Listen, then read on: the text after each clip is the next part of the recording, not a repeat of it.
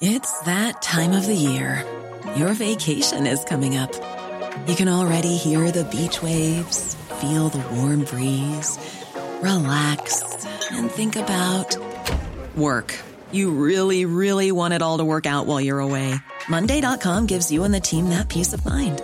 When all work is on one platform and everyone's in sync, things just flow. Wherever you are, tap the banner to go to Monday.com.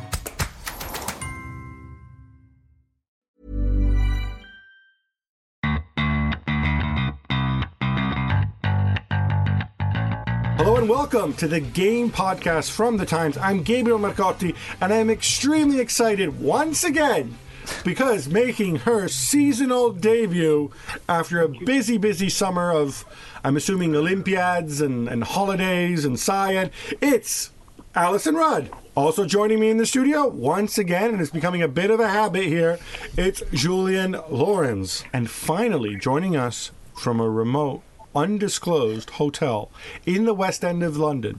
I suspect he's going undercover because you'll see his voice will sound rather muted throughout the podcast. It's Mr. Matt Dickinson. Good morning. There you go. Obviously, one place to start this weekend, although we will be talking some Swansea and we're talking some West Ham and some violence, maybe even some Rabonas too. But obviously, we need to start in the potential capital of world football, Manchester. Dicko, let's begin with you. One obvious talking point when we saw the team sheet were no Anthony Martial. Remember the first sort of 3 months of last season when United kept talking about what a brilliant deal Martial was and how he was going to be the greatest player in the world, and no, they didn't overspend for him at all. So no Martial, no Juan Mata, another sort of former Manchester United record signing. Instead, we get Mkhitaryan, who had been injured during the international break, and Jesse Lingard, who I believe had also been injured and we hadn't seen in a while. Did that surprise you? And what was Mourinho thinking there? Was he trying to surprise Pep too?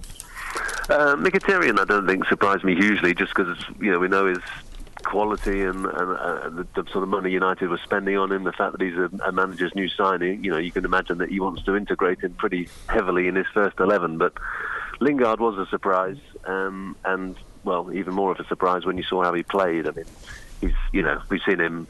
He's a decent, very decent, blossoming young player. But I mean, he looked like he's out of his depth. He looked scared. He looked, the ball rolled over under his foot a couple of times, and it just looked like a guy who was, whether it's a combination of overawed or just not on his game or just not quite sharp enough, whatever it was, he had an absolute stinker. And like Mourinho said afterwards, it's his job to pick the right team, and obviously managers can't always predict how a player's going to react, but he dropped a couple of clangers there. Alison, we know Mkhitaryan was injured during the international break. It's always difficult to tell when players are fit, although you have highly paid doctors and stuff to go and determine this. I can only assume that he told either the United's medical staff passed him fit, and he told Mourinho that he was fine. I take Dicko's point about wanting to integrate him, but he didn't start him earlier when he was fit, and now he starts him now in their big derby game when maybe he was less than 100%. Could you just talk a little bit about how managers navigate this? Because we've all been around footballers. Everybody wants to play if they can, and then nobody ever wants to admit that, oh no, I've got a bit of a knock, right? Yeah. Well, it's extra baffling in this case because Mourinho's reputation is somebody who wants his players to do more work than they might like. So if you've got if you're not 100% fit, it's really hard to work in a Mourinho team because he wants you to track back. He's not interested in someone playing because they are an exceptionally gifted player, and that gift allows them to absorb the fact they might not be, they might have a slight knock or not be totally on it, because he wants you to be. Mourinho wants his players, yes, to be skillful, but he also expects them to put in a real shift. And certainly over the last few years, that seems to have been his. Maybe all his career, actually, but certainly it was deemed his downfall at Chelsea. He put graft ahead of skill and annoyed people. So it is extra baffling why a player who, as you say, Gabs, no secret, there would be doubts over his fitness. Would want to go into a big match like that knowing he couldn't graft and exhibit his skill, and B, Mourinho not think, well, it's just not worth the risk, even if a physio or whatever says, I think he's all right, gaffer. It just adds to a quite long list of baffling decisions Mourinho made. And I know that's not actually what you wanted to talk about. You wanted to talk about players pulling the wool over managers' eyes, didn't you? But I think that's slightly old-fashioned. I don't think it's as common now, is it, Julian? I don't think it is. No, I don't think it is either. I'm more surprised that if you look at that starting lineup, Mkhitaryan's best position is not on the right-hand side, it's shortly centrally. Paul Pogba's best position is not in a two midfield like that on the left-hand sides, and Marwan Fellaini's best position is not holding midfielder. Why do you because not everybody can play. I know where you're going with this. Not everybody can play behind the striker. Exactly, and Let's throw it. Juan Mata's best position probably is there as well. Like 3-1-1-1-1-1-1, and everybody behind the striker. But maybe in a game like that, in such a big game where you know that the other team is probably better than you or better equipped than you are, surely you have to play players in the best positions at least. If only Mourinho had a guy who was young and very, very fast, and we were told was a Thierry Henry type, and for the first 3 months of last year, they kept going on about what a great signing he was, even though they paid an arm and a leg for him. You know where I'm going with this. And imagine if they had another one who was English, who is English, who could look like Nicolas Anelka, and who has a lot of pace. And the last 3 months of last season was amazing. Seriously, what is up with Martial? Is he not fit? No, he is fit, and he did actually quite well with France. He scored against Italy, his first international goal in a friendly in the international break. Does he not do enough defensive work? It's the only reason why I could see him being dropped. Otherwise, it's a very stupid choice. It was also, I think Julian hinted at it there as well. It's not just the choice of those players behind the striker. It was the deeper in midfield as well. I mean, you know that Pep, he doesn't just like midfield players. He likes midfields within his midfields. I mean, that is his philosophy. It's clearly what he's doing at City, and they seemed ill-equipped right in front of the defence, never mind behind the striker. So there was multiple issues with that Man U midfield. Well, you're absolutely right, Dick. And I think in this game, that first half, notwithstanding the mistakes at the end, and we'll get to Mr. Bravo, but City were so dominant in midfield, and Mourinho, to his credit, recognized this and adjusted it at halftime, by putting on Herrera at least now than they had. They had three guys in there. They weren't getting pushed around in that way. But if we can turn over to City for a minute, we knew they were going to try something like this. Did you think, Dicko, that they would be so good at it? And also, what's up with Fernandinho? I mean, I know people focused on De Bruyne or whatever. I thought Fernandinho played a virtually flawless game.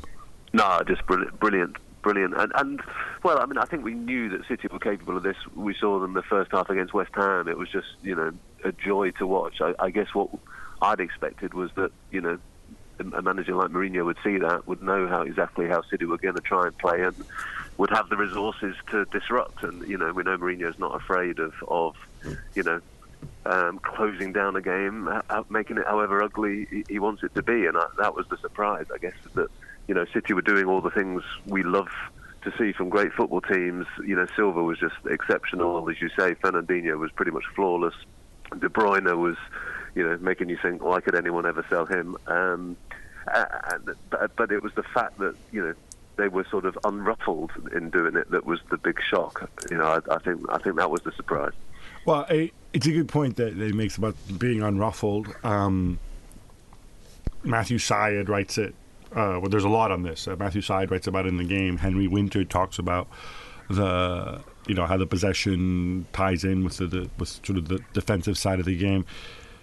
This idea of passing, and I think there's a bit of an evolution from the old Guardiola tiki-taka, because that was kind of like sideways, oscillating, wait for an opportunity, and then sees it. This is much more vertical. I mean, it feels like in every pass, they always have the option to turn and go and shoot or create an assist. And if it's not there, then it goes back. But of course, one of the elements in this was Claudio Bravo. Now, Allison, we know that we can't really trust foreign goalkeepers against Premier League crosses because, of course, they're different. So maybe it's no surprise that, the weak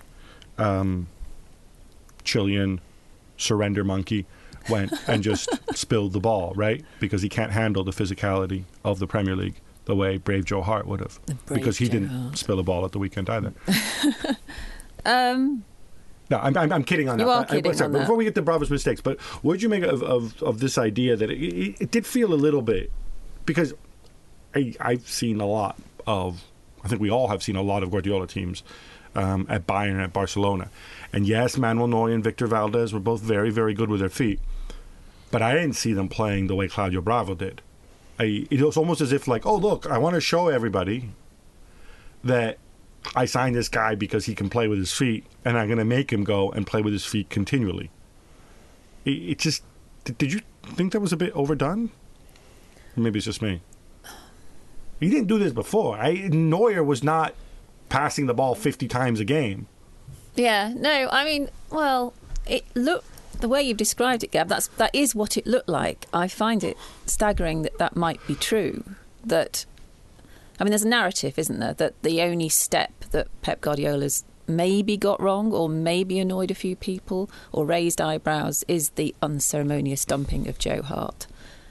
And the way if you're a strong manager, the way you handle that is to kill off any speculation that you might have made a mistake or be too draconian by putting in the replacement player that you say will do all the things that you're not going to get from the previous goalkeeper, and make a point. That isn't good management. That isn't how you manage a team. You don't make political statements during a match. Yeah, well, sure, he wasn't doing that, but it did look like that. It did look comic book exaggeration.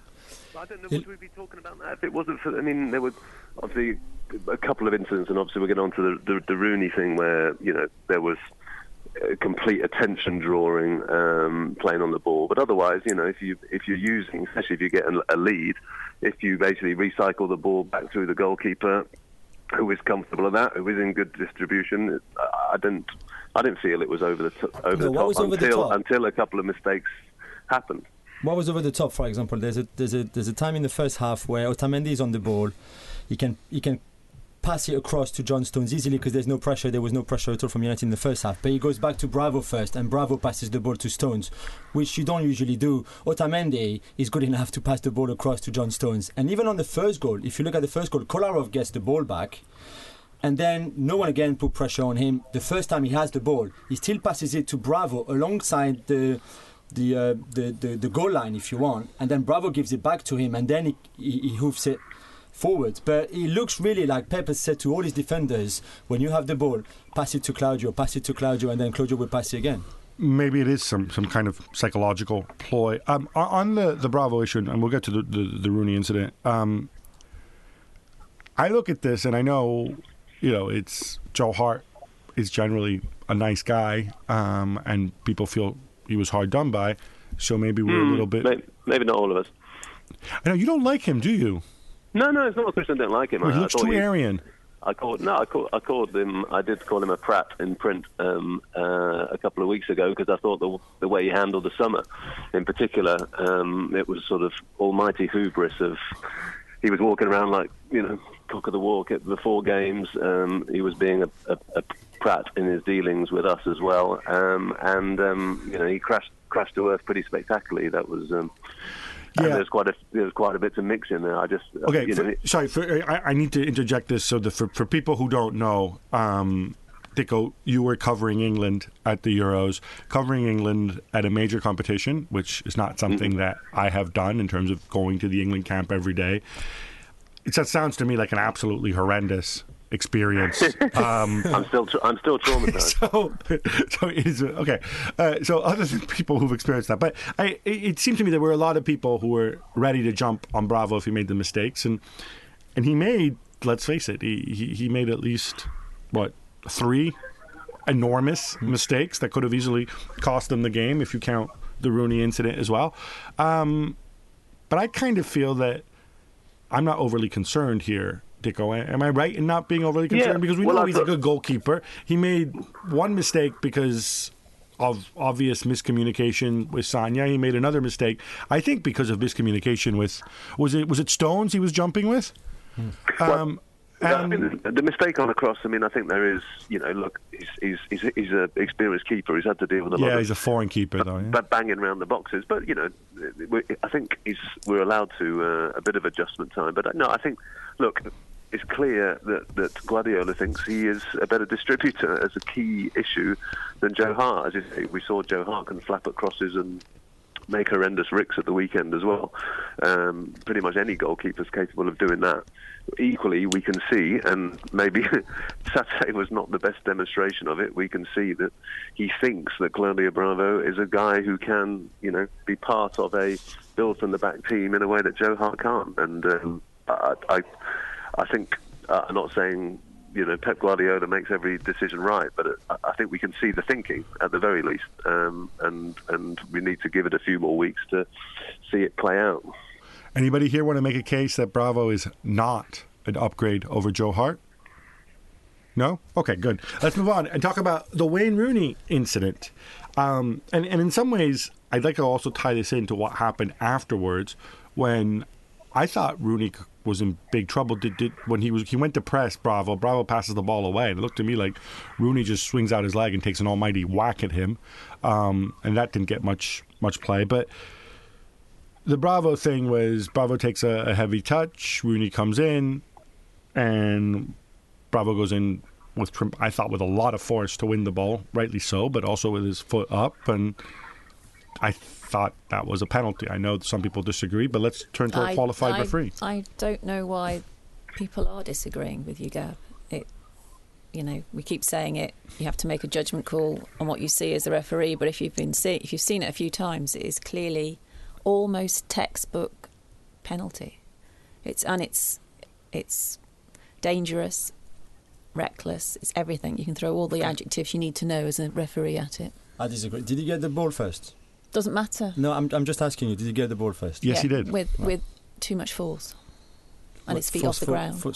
He got the ball first. I have to say, it's a classic case for video where a video replay, which we know is on the way.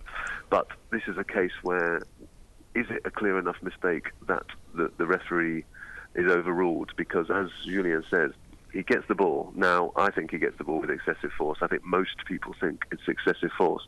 But that is quite a sort of, that is a personal judgment. And it's an interesting one to think that if the referee has seen it pretty well and thinks it's borderline, whether in this instance there would be a sort of case for, no, you've got that horribly wrong. That must be overruled. I think this is a classic case where it would fall into a grey area, which is to say, I think if a penalty was given and a card, then we could all understand why. Well, it's maybe a debate for another time, but you do raise a great point, because this is something where you have to judge the person's force, right? Because there's no any dispute that he got to the ball first. And judging the force with which somebody goes in on a replay, I think, is very different and perhaps misleading. It's one thing to use video replays for when there was contact, there wasn't contact, the Cahill thing, which we'll get to. But to me, it was a penalty. One thing I wanted to throw out there to people who maybe were strikers in the past, if Rooney had stayed on his feet rather than sliding to win the ball and just kind of run into Bravo, would he have got there quicker and maybe won the penalty? I don't think so. I think he gets there because he slides tackled. And if he doesn't slide tackle, and for me it's a 50-50. The ball is in between them. They both go for the ball. They both slide tackle. One with a bigger force than the other. I give you that, bravo. And he gets the ball first. But if Rooney hasn't tackled and slide tackled, I don't think he would have got the ball, and it would have been an even cleaner tackle from Bravo, and Rooney would have just jumped over the leg, and that would have been it. All right, so much for my theory there. So Mourinho has a point. This would have changed the game. Yes? Well, in certain stage games, substitutions, getting the right team in the first place. I mean, it's one of the many things. I mean, it's that's life. Right, enough of that. Let's move on to Swansea, where the Liberty Stadium, Swansea hosted Chelsea. I don't know if we should start with that first half or if we should just start with one of the absolute worst penalty decisions, one of the worst refereeing decisions I've seen in a long time. And you weren't even on the moon. This is true. I missed that point, but Alison, I'm just going to go to you because you have to be the defenders of all things referee. But I want to ask you one thing that I don't like talking about body language. People in this country seem to love talking about body language. After Mariner goes down, after Cahill goes down and Leroy first scores the goal, Cahill sort of approaches Mariner, and in the TV pictures, he just looks at him with this look of absolute disdain, like, "Oh, you little dog turd stuck under my shoe," this patronizing smile and everything. I don't think Mariner would want to see that back. And I would imagine right now as I speak, Mike Riley's watching the pictures and shaking his head and saying, like, we don't want our referees behaving this way because you really look like an absolute idiot. I don't know why he looked like that, but I suspect he looked like that because he thought Cahill was trying to con him? No, because of what Cahill was saying and because of what he did see and what happened. He might well have been thinking, "Oh my giddy aunt, I might have got that wrong." And the way you cover that up is to look as stern as you can, and it just looks the mixture of embarrassment and. But he wasn't looking stern. He was looking mocking. I know, but I don't think he probably meant to look that mocking. It's just that if you're in the public eye and you don't want to look an idiot, you can end up overcompensating and trying to look statesmanlike, and we all do that. I do that with my 11-year-old all the time. Obviously, I'm assuming nobody wants to go and argue that, in fact, Leroy Fer got the ball cleanly from Gary Cahill and it was not a penalty. This is a really major refereeing mistake. We can look at the reasons why, but it was a major refereeing mistake, yes? Absolutely. I think Howard Webb was spot on in the game this morning when he just said it's one of those ones where it's just everything about it, that should be telling you, there's no reason why Cahill's going to go down. There's no reason why. It's just sort of, it's such an unnatural thing to happen that, as he describes it, it's just one of those safe free kicks to give. Gary Cahill's so upset. I've never seen this from an English player going out and getting onto the Match of the Day cameras and going to visit Mariner to talk about, and obviously wanted to clear his reputation. I think some people may like Cahill, somebody not, but he's obviously somebody who generally does not have a reputation as being a dirty player or a cheat. And he seemed, the Match of the Day segment seemed to go on and on and on. He seemed so upset. And I can fully understand that and sympathize. Is this also maybe Chelsea being a little bit clever just to drive the point really home that, look, we were really hard done by and we left 2 points behind, and that's maybe almost designed to plant the seed in the heads of some people? Well, that implies he's been told to look annoyed and cross. Well, no. Indignant. Listen, I don't think Gary Cahill goes to see the referee without Chelsea's permission. I don't see any context where a club just allows their player to go like, "Oh, okay, why don't you just wander down the hallway and go knock on the referee's door?" But I mean, if Cahill it happened, might have said, "I really want to." Well, that's fine. But then somebody at Chelsea made a decision and said, "Okay, fine. We trust you to go and be civil. We're not going to let Diego Costa do it because who knows what's going to happen." But given that Chelsea, well, there's also, let's remember the sort of context of Chelsea and referees, which is a pretty explosive volcanic relationship under a particular manager. So. As you say, it's not something you would allow a player to do lightly, especially when you've had the disciplinary issues that Chelsea have had in the past. I want to talk about something that happened in the first half, which again they made a big. Sorry, go ahead. Just to finish on Leroy Fer and Cahill, he didn't see it. It's quite clear from when you look at the footage that the way Mariner is positioned, he can't see it. Neither can his linesman.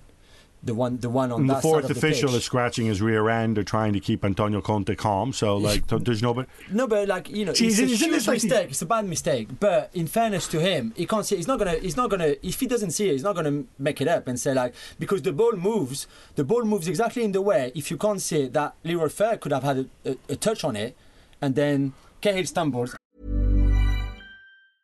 Hey, I'm Ryan Reynolds. Recently, I asked Mint Mobile's legal team if big wireless companies are allowed to raise prices due to inflation. They said yes. And then when I asked if raising prices technically violates those onerous 2-year contracts, they said, "What the f*** are you talking about, you insane Hollywood ass?" So to recap, we're cutting the price of Mint Unlimited from $30 a month to just $15 a month. Give it a try at mintmobile.com/switch. $45 up front for 3 months plus taxes and fees. Promo rate for new customers for limited time. Unlimited more than 40 gigabytes per month. Slows full terms at mintmobile.com. There's never been a faster or easier way to start your weight loss journey than with PlushCare. PlushCare accepts most insurance plans and gives you online access to board-certified physicians who can prescribe FDA-approved weight loss medications like Wegovy and Zepbound for those who qualify. Take charge of your health and speak with a board-certified physician about a weight loss plan that's right for you. Get started today at plushcare.com/weight loss. That's plushcare.com/weight loss. plushcare.com/weight loss. When you make decisions for your company, you look for the no-brainers. And if you have a lot of mailing to do, Stamps.com is the ultimate no-brainer. It streamlines your processes to make your business more efficient, which makes you less busy. Mail checks, invoices, legal documents, and everything you need to keep your business running with Stamps.com. Seamlessly connect with every major marketplace and shopping cart. Schedule package pickups and see your cheapest and fastest shipping options from different carriers, with rates up to 89% off USPS and UPS rates. And with the Stamps.com mobile app, you can take care of mailing and shipping wherever you are. Make the same no-brainer decision as over 1 million other businesses with Stamps.com. Sign up with code PROGRAM for a 4-week trial, plus free postage and a free digital scale. No long-term commitments or contracts. That's Stamps.com. Code PROGRAM. And then Fer gets the ball back. You can't see that the ball moves because he clattered into him, and then it's actually Cahill who moves the ball away. Mm-hmm. And if he can't see it, he's not going to make it up and just say, okay, well, he goes too quick anyway. Yeah, and that's where I disagree with you, Dicko, and Howard Webb in saying it's a safe free kick to give. Not, yeah, just because it's unusual for a defender of that calibre to make that mistake doesn't mean you have to assume it was a foul. He could have can't make that assumption. The ball. It could have been anything. He couldn't see it anyway, so... Well, yeah, but the as Gav said, one of the it's extraordinary that one of the assistants hasn't seen an angle on that has just warrants the positioning was probably not good enough. But. Well, and also, I'll go back to this. If there was an additional assistant referee behind the goal, then, but it's okay because we all have to laugh at them and say they're lollipop men and they don't do anything. Ha ha ha! Let's all laugh at them. No, but even the video that Dico was mentioning earlier, yes, or video replay would have been overturned and there would have been a free kick for Chelsea and game would have gone on. I want to go back to something that happened, which is more of a generic thing that happened in the first half. They did make a big deal out of it. So Swansea go out and Francesco Guidolin decides to be uber Italian and go 3 at the back. They get absolutely mullered by Chelsea in the first half. Diego Costa, fantastic. And so with 4 minutes to go, he says, all right, let's change the system entirely, which, again, is pretty normal in Italian football that you would change the system. Less normal is making a change during the first half. But it's minute 41. He takes off Neil Taylor. He puts on Barrow so that they can switch, I guess, to a 4-3-1-2. Neil Taylor is hugely upset on the bench. Guidolin, sorry, I get my aging Italian managers. So many that, goes over, tries to shake his hand, which again looks to me like you're making this into an even bigger issue. After the game, he says, I have to say sorry to Neil Taylor. Is this really that big? I mean, these are professional footballers, right? Neil Taylor supposedly said, you could have waited till halftime. What, does he think people are going to like him less or think that he's rubbish? Or does he think his fans are so stupid to not realize that the reason he took him off wasn't because he was bad, but because he was moving from a back three to a back four? It's English tradition. You don't He's haul, Welsh. You don't. The English game tradition. You don't haul people off before half time unless they're injured or you think they're playing really shite. And although that isn't the reason why in this case, it does matter that the player's his self-esteem will plummet and he will think, oh my God, the system didn't work because of me. He'll think it's because of me. I couldn't make it work. I couldn't make three at the back. I'm sorry, I've never met Neil Taylor. I think he's a reasonable footballer. Although, wait, was Neil Taylor the guy in the incident with Pepe Reina back in the day when he threw himself to the ground? No. Anybody remember this? Right, whatever. Wasn't Neil Taylor who got Pepe Reina sent off years ago? Right, maybe if it's not, I apologize. But I've never met the guy. Maybe one of you has.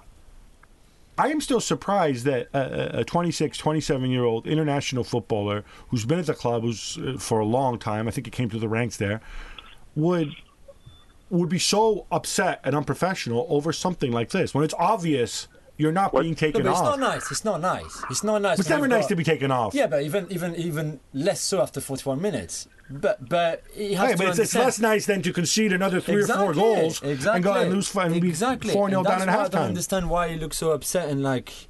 Tico, help me here. No, I agree with you. I agree with you. It's a change of system. I mean, it's pretty simple, isn't it? As you come off, the manager says to you, "Look, sorry, mate. I'm bad to sacrifice you because I got the system wrong." And yeah, I mean, look, say Taylor's in touch. But I think most managers would turn around and say, "Look, let's talk after the game." But would most managers have gone and apologized in public to Match of the Day the way Guidolin did? No, exactly. I don't think he needed to. I think if you want to, in terms of man management, as he comes off, if I were a manager, I'd turn around and say, "Look, sorry, I've had to change the system." But I mean, that's as far as it needs to go during the game, and let's have a chat afterwards. As far as Chelsea are concerned, Antonio Conte was very unhappy, although perhaps pleased by Diego Costa's performance. Did make the point that Diego Costa needs more protection from referees.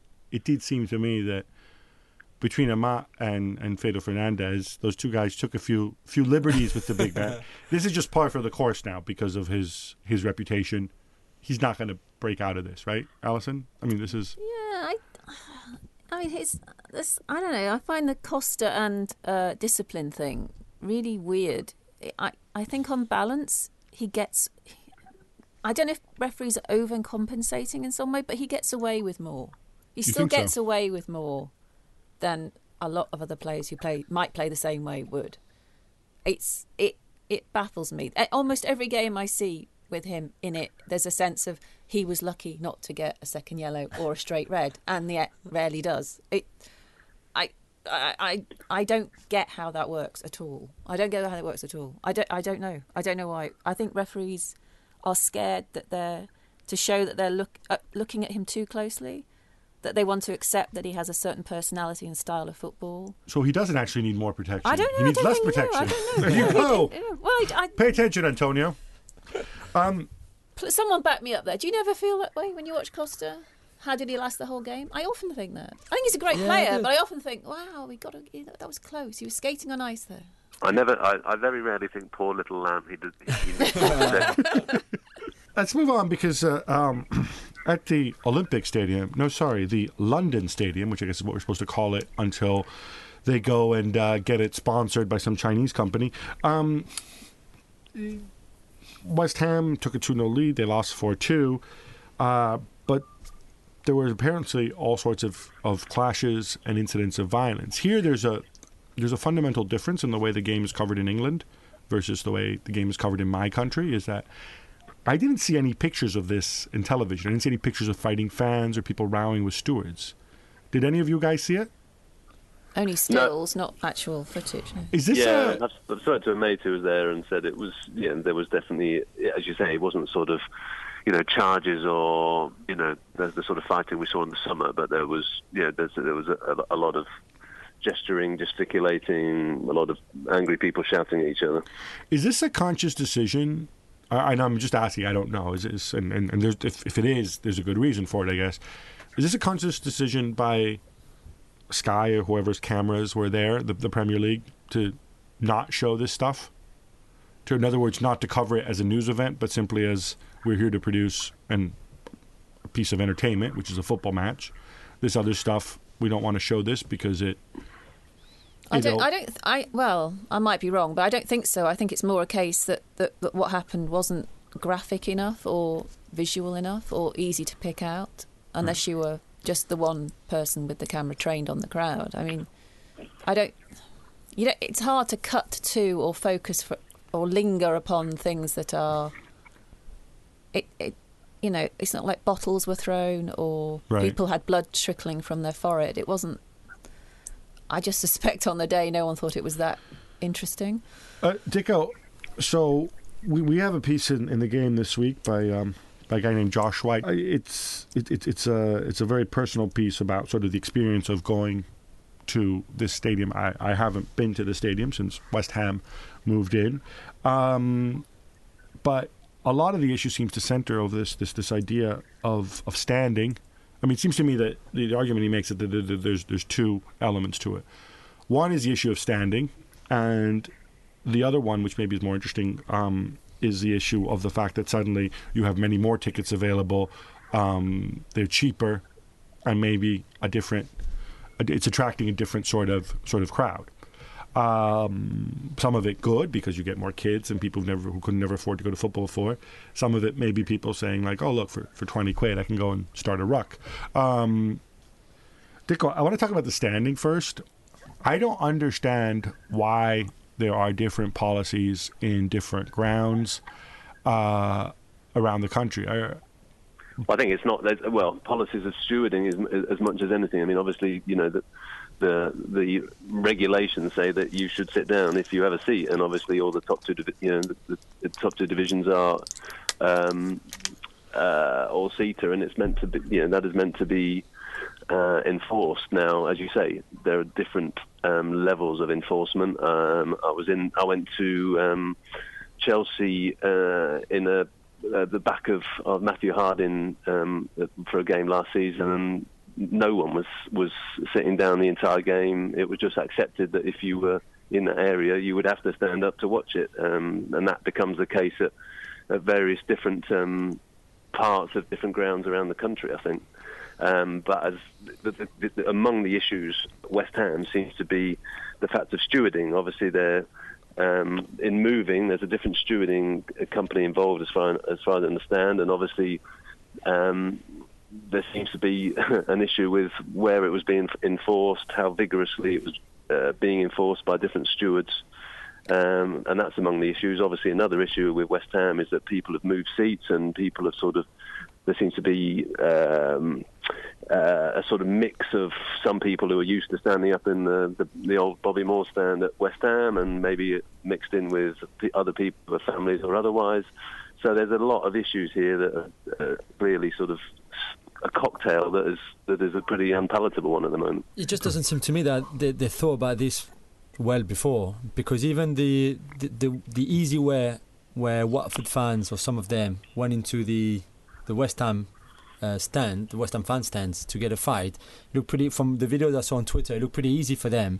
And I just wonder if West Ham had thought that one through well enough before moving to the new stadium on where and what kind of people we're going to see where, because like Dicko said, you could have a stand where those fans there want to watch the game, where you know that stand is going to be maybe for the more hardcore fans, and that those kind of fans are going to stand up the whole time.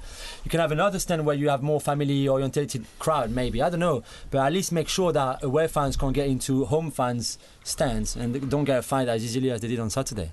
I agree, and I think it takes, I mean, the fact is we all know that, when fans are in a stadium for a while, it just develops, different parts of different stands develop their own character, and as you say, you sort of get an area which is the hardcore, and if you're going with your kids, you learn sometimes by experience not to go back to that area.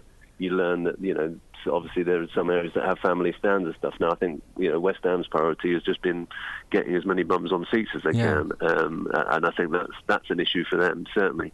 So I think it's, it's clearly taken a while for people to learn, actually, the hardcore are going to gather here. Families should gather here, and not enough has been put in to make sure that, those are distinct. Also, it brings up the whole safe standing debate, which is clearly back on the agenda, which I mean, it's interesting. Celtic have started that now, but it's they're first, and it's clearly, for all the talk that it's been lobbied for well over a decade now. It's a very, very slow this argument. It seems to me that what's happening now is that clubs are kind of operating a don't ask, don't tell policy, where, as Dicko said, there are certain grounds where certain areas, especially the home fans, stand the entire time. And generally, at least a lot of games I go to, the away fans stand the entire time. And it's fine because they're going to that area and they expect to stand. The problem with standing, I think, I don't think there's still this health and safety issue, although I know there's always health and safety people everywhere in this country. But the reality is that, in a certain area, there's only going to be a certain number of people to get in. So if you have 500 seats and there's 500 people standing, it's much less of a health and safety issue. You're not going to get a crush or things that we've seen happen elsewhere. Where it is an issue is if I go with my granny, who's 99 years old, she doesn't want to be getting up the whole time, or if Julian goes with his son, who's 3 feet tall, and, Matt Dickinson is standing in front of him, standing and jumping up and down, the poor kid's not going to be able to see. So I'll punch Matt Dickinson in the face. Exactly, and then we have what we saw. No, but the issue is, in a perfect world, they designate those areas as standing, but they can't do that, not yet anyway. So they kind of operate on this sort of gray area situation, which, I think at some point they need to sort out. Right, how about some quick hits? Liverpool roll to a 4-1 thumping of Leicester City, and it all comes together for Jurgen Klopp under his new gigantic stand, which is so big that it blocks out the sun. But that's okay because there's the red of the cop to provide all the illumination needed. Alison, are you filled with renewed hope? It was really peculiar because I did not expect the new stand to make such a difference. It felt like a brand new stadium in many ways. It was odd and disorientating, but then reassuring that the noise levels were better and the acoustics worked, and it felt like it could become a fortress. I am slightly concerned that Klopp said, they can build a new stand every week as far as he's concerned, because you can't have that sense of it being a special occasion just to lift the players. They have to do that all the time, regardless of how many builders have been in. I don't think they're really going to build a new stand every week. But no, I'm not worried that they're going to build a new stand every week. I'm worried that that was a great performance, but I don't want it to be a one-off just because they had to christen the stand. Just enjoy Sturridge and Mane and guys like that. Arsenal edge past Southampton 2-1 in a hard-fought affair. Julian, what do you make of the newcomers, Mustafi and Lucas? I thought Mustafi looked good, very good. I think him and Koscielny could prove to be a very good partnership. I think they complement each other really well.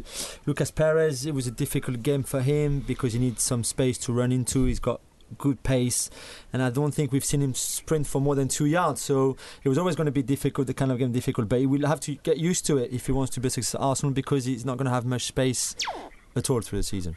Corollary to that question, can you guys name 3 defensive partnerships, or even just 2 in the Premier League, that are better than Mustafi and Koscielny?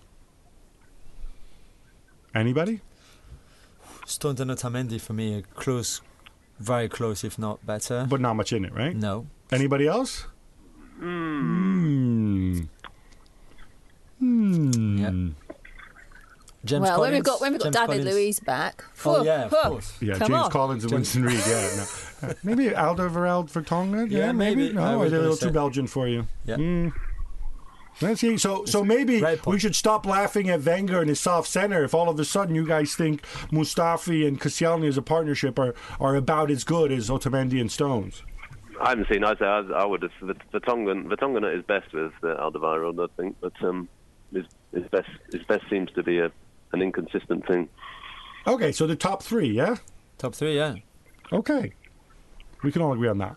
Spurs win 4-0 at Stoke, and Heung-min Son seals the show. Dicko, is Son a bit hard done by this season? Or actually in general? Because I feel like I like him more than a lot of other people do. And are Spurs ready for that great leap forward? I think we're all growing to like him. I think he had a sort of soft introduction to the Premier League last year.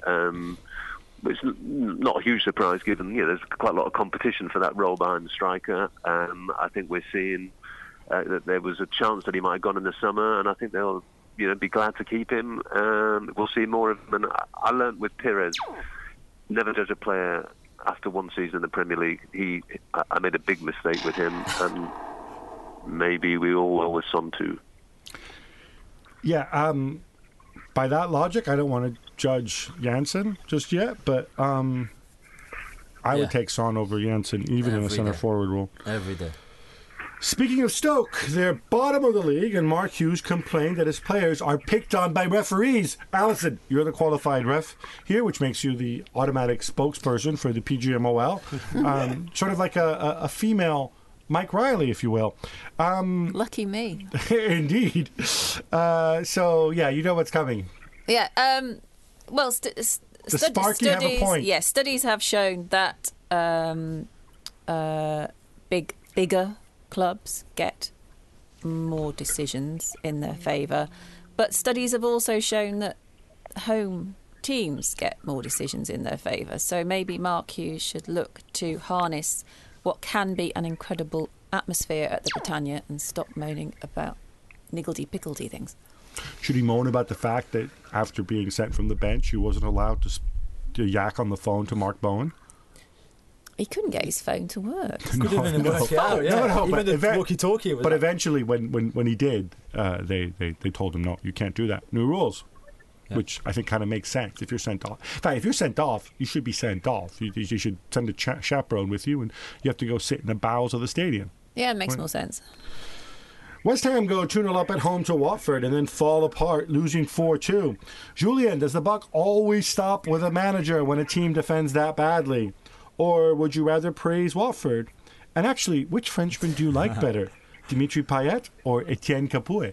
I think Belic, who we all love, made a mistake by picking James Collins. Who on earth would pick James Collins to play in the Premier League when you've got Ogbonna on the bench? Even Nordvald could play as a centre-half.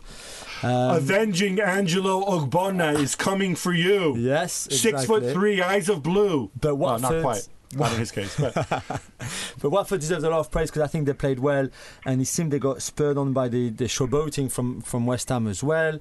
And then it's hard. Payet or Capoue, it's like choosing my mum or my dad. It's hard. It's a hard question.